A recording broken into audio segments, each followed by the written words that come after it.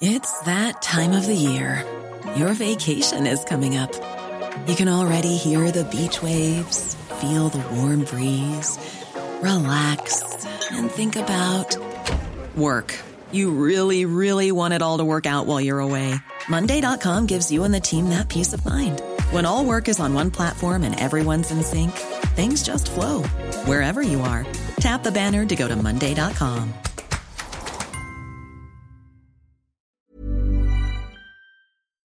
Hi, I'm Bella Perez Rubio, Puma Podcast, and you're listening to Teka Teka News. Balitang thinking, hindi breaking.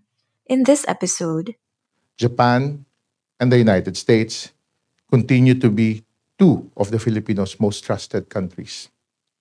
The Philippines must strengthen alliances and partnership with states that have vowed to protect rules-based order in the Indo-Pacific, that which is now being disrupted by expansionist ambitions and militarizations. we take a closer look at the growing defense cooperation between the US, Japan, and the Philippines.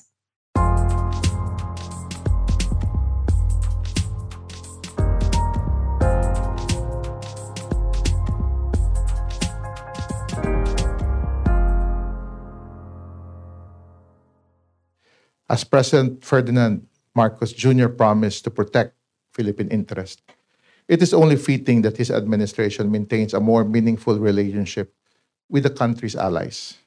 That's Dindo Manhit, president of the Strat-based Albert Del Rosario Institute. He was speaking at a recent forum hosted by his group. The strategic partnership between the Philippines and Japan, according to President Marcos Jr., is stronger than ever. Furthermore, the strong partnership of the Philippines and the United States, according to our president, leads to a shared future.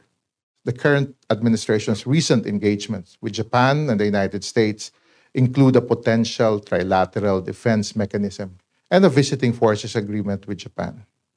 Although no final agreement have been reached, our institute sees this as opportunities to promote rules-based order through cooperation among like-minded states.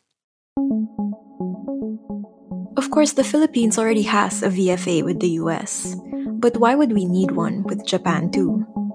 Here's Gregory Poling, who directs the Southeast Asia program at the Center for Strategic and International Studies, or CSIS.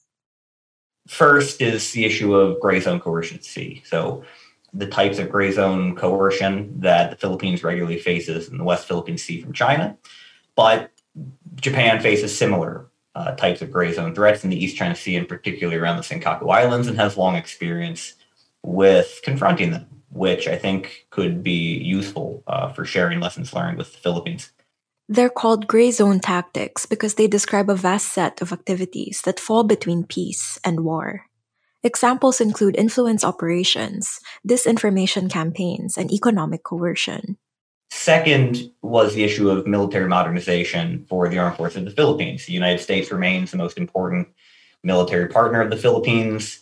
And at the same time, Japan has emerged as a major security partner for the Philippines.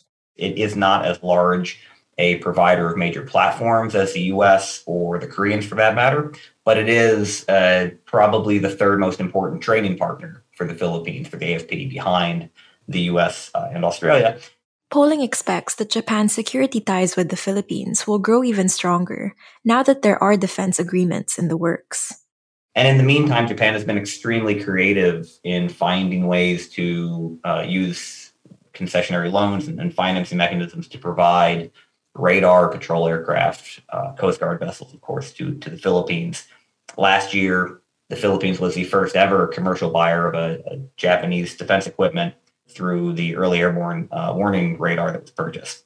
And then, of course, there's Taiwan. Japan fully expects that it will have to play some role in any potential crisis over Taiwan, though what exactly that looks like will be highly dependent on the details of the crisis. And as we've heard just recently, President Marcos, Secretary Manalo, multiple other Philippine officials say, in all likelihood, the Philippines will also be implicated in one form or another in any fight over Taiwan, both because of the alliance with the United States, but also because of the geographic realities of northern Luzon being less than 200 miles from Taiwan and having nearly 200,000 overseas Filipino citizens living in Taiwan who would be endangered in case of any Chinese military action. Lately, talk of Taiwan has often been followed by worrying comparisons to Russia's invasion of Ukraine. Here's Miyake Kunihiko, a former Japanese diplomat and current director of the Cannon Institute for Global Studies. This is the most important lesson we learned because such a dictator in that part of the world and such a brilliant guy, smart guy, made a mistake, huge strategic mistake. So why not similar dictators in our neighborhood? I don't want to name those gentlemen, but they could make mistakes. That's the lesson we must learn, because dictators make mistakes, and absolute dictators make more mistakes because they have less accurate information. Miyake also flagged increasing cooperation between authoritarian states. Russian, Chinese, Iranian, not pact, but coordination.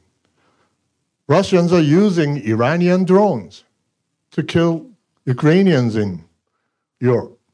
So I don't know whether the great country will supply lethal weapons to the Russians. I don't know. But I'm a little bit worried about it. We'll pause here, but when we return, more on what security cooperation with the US and Japan might look like. It's that time of the year. Your vacation is coming up.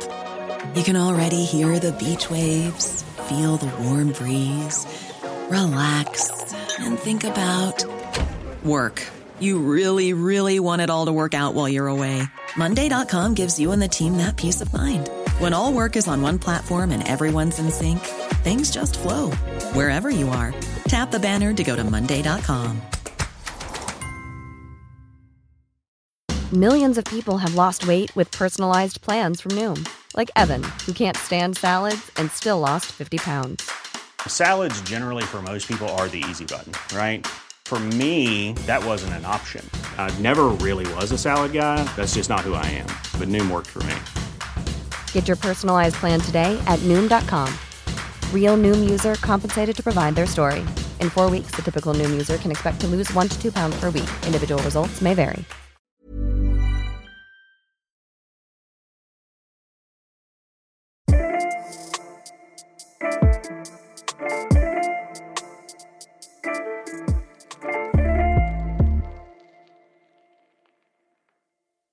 So what exactly does trilateral security cooperation entail? Greg Poling shared several recommendations from the Center for Strategic and International Studies.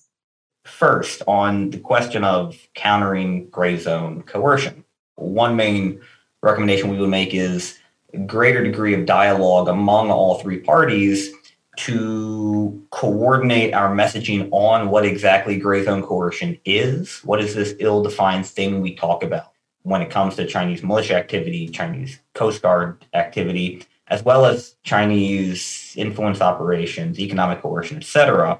Just last month, the Philippine Coast Guard accused the Chinese Coast Guard of pointing a military-grade laser at one of its ships. The PCG said its crew members, who were assisting on a Navy resupply mission, were temporarily blinded by the laser. But the Chinese ambassador to the Philippines, Wang Silian, denied this, claiming that China's Coast Guard was using a harmless handheld laser to measure distance and assist with navigation.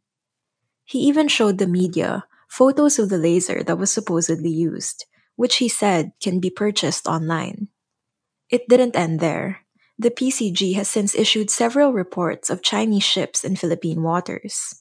The latest incursion reported involved 44 Chinese vessels spotted near Pag-asa Island.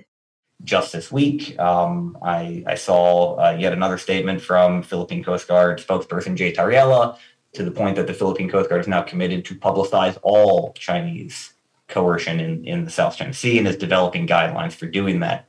The U.S. and Japan can help here, both with the publicity, but also with the identification monitoring itself. And the U.S. and Japan can also help share that with regional partners, especially the Vietnamese, but also the Malaysians and the Indonesians. There's another gray zone tactic to address: economic coercion. We need a lot more U.S. and Japanese support for Philippine economic development, trade, investment, ODA, all with, I think, the strategic goal of enhancing Philippine economic resilience against potential Chinese retaliation, Chinese economic coercion.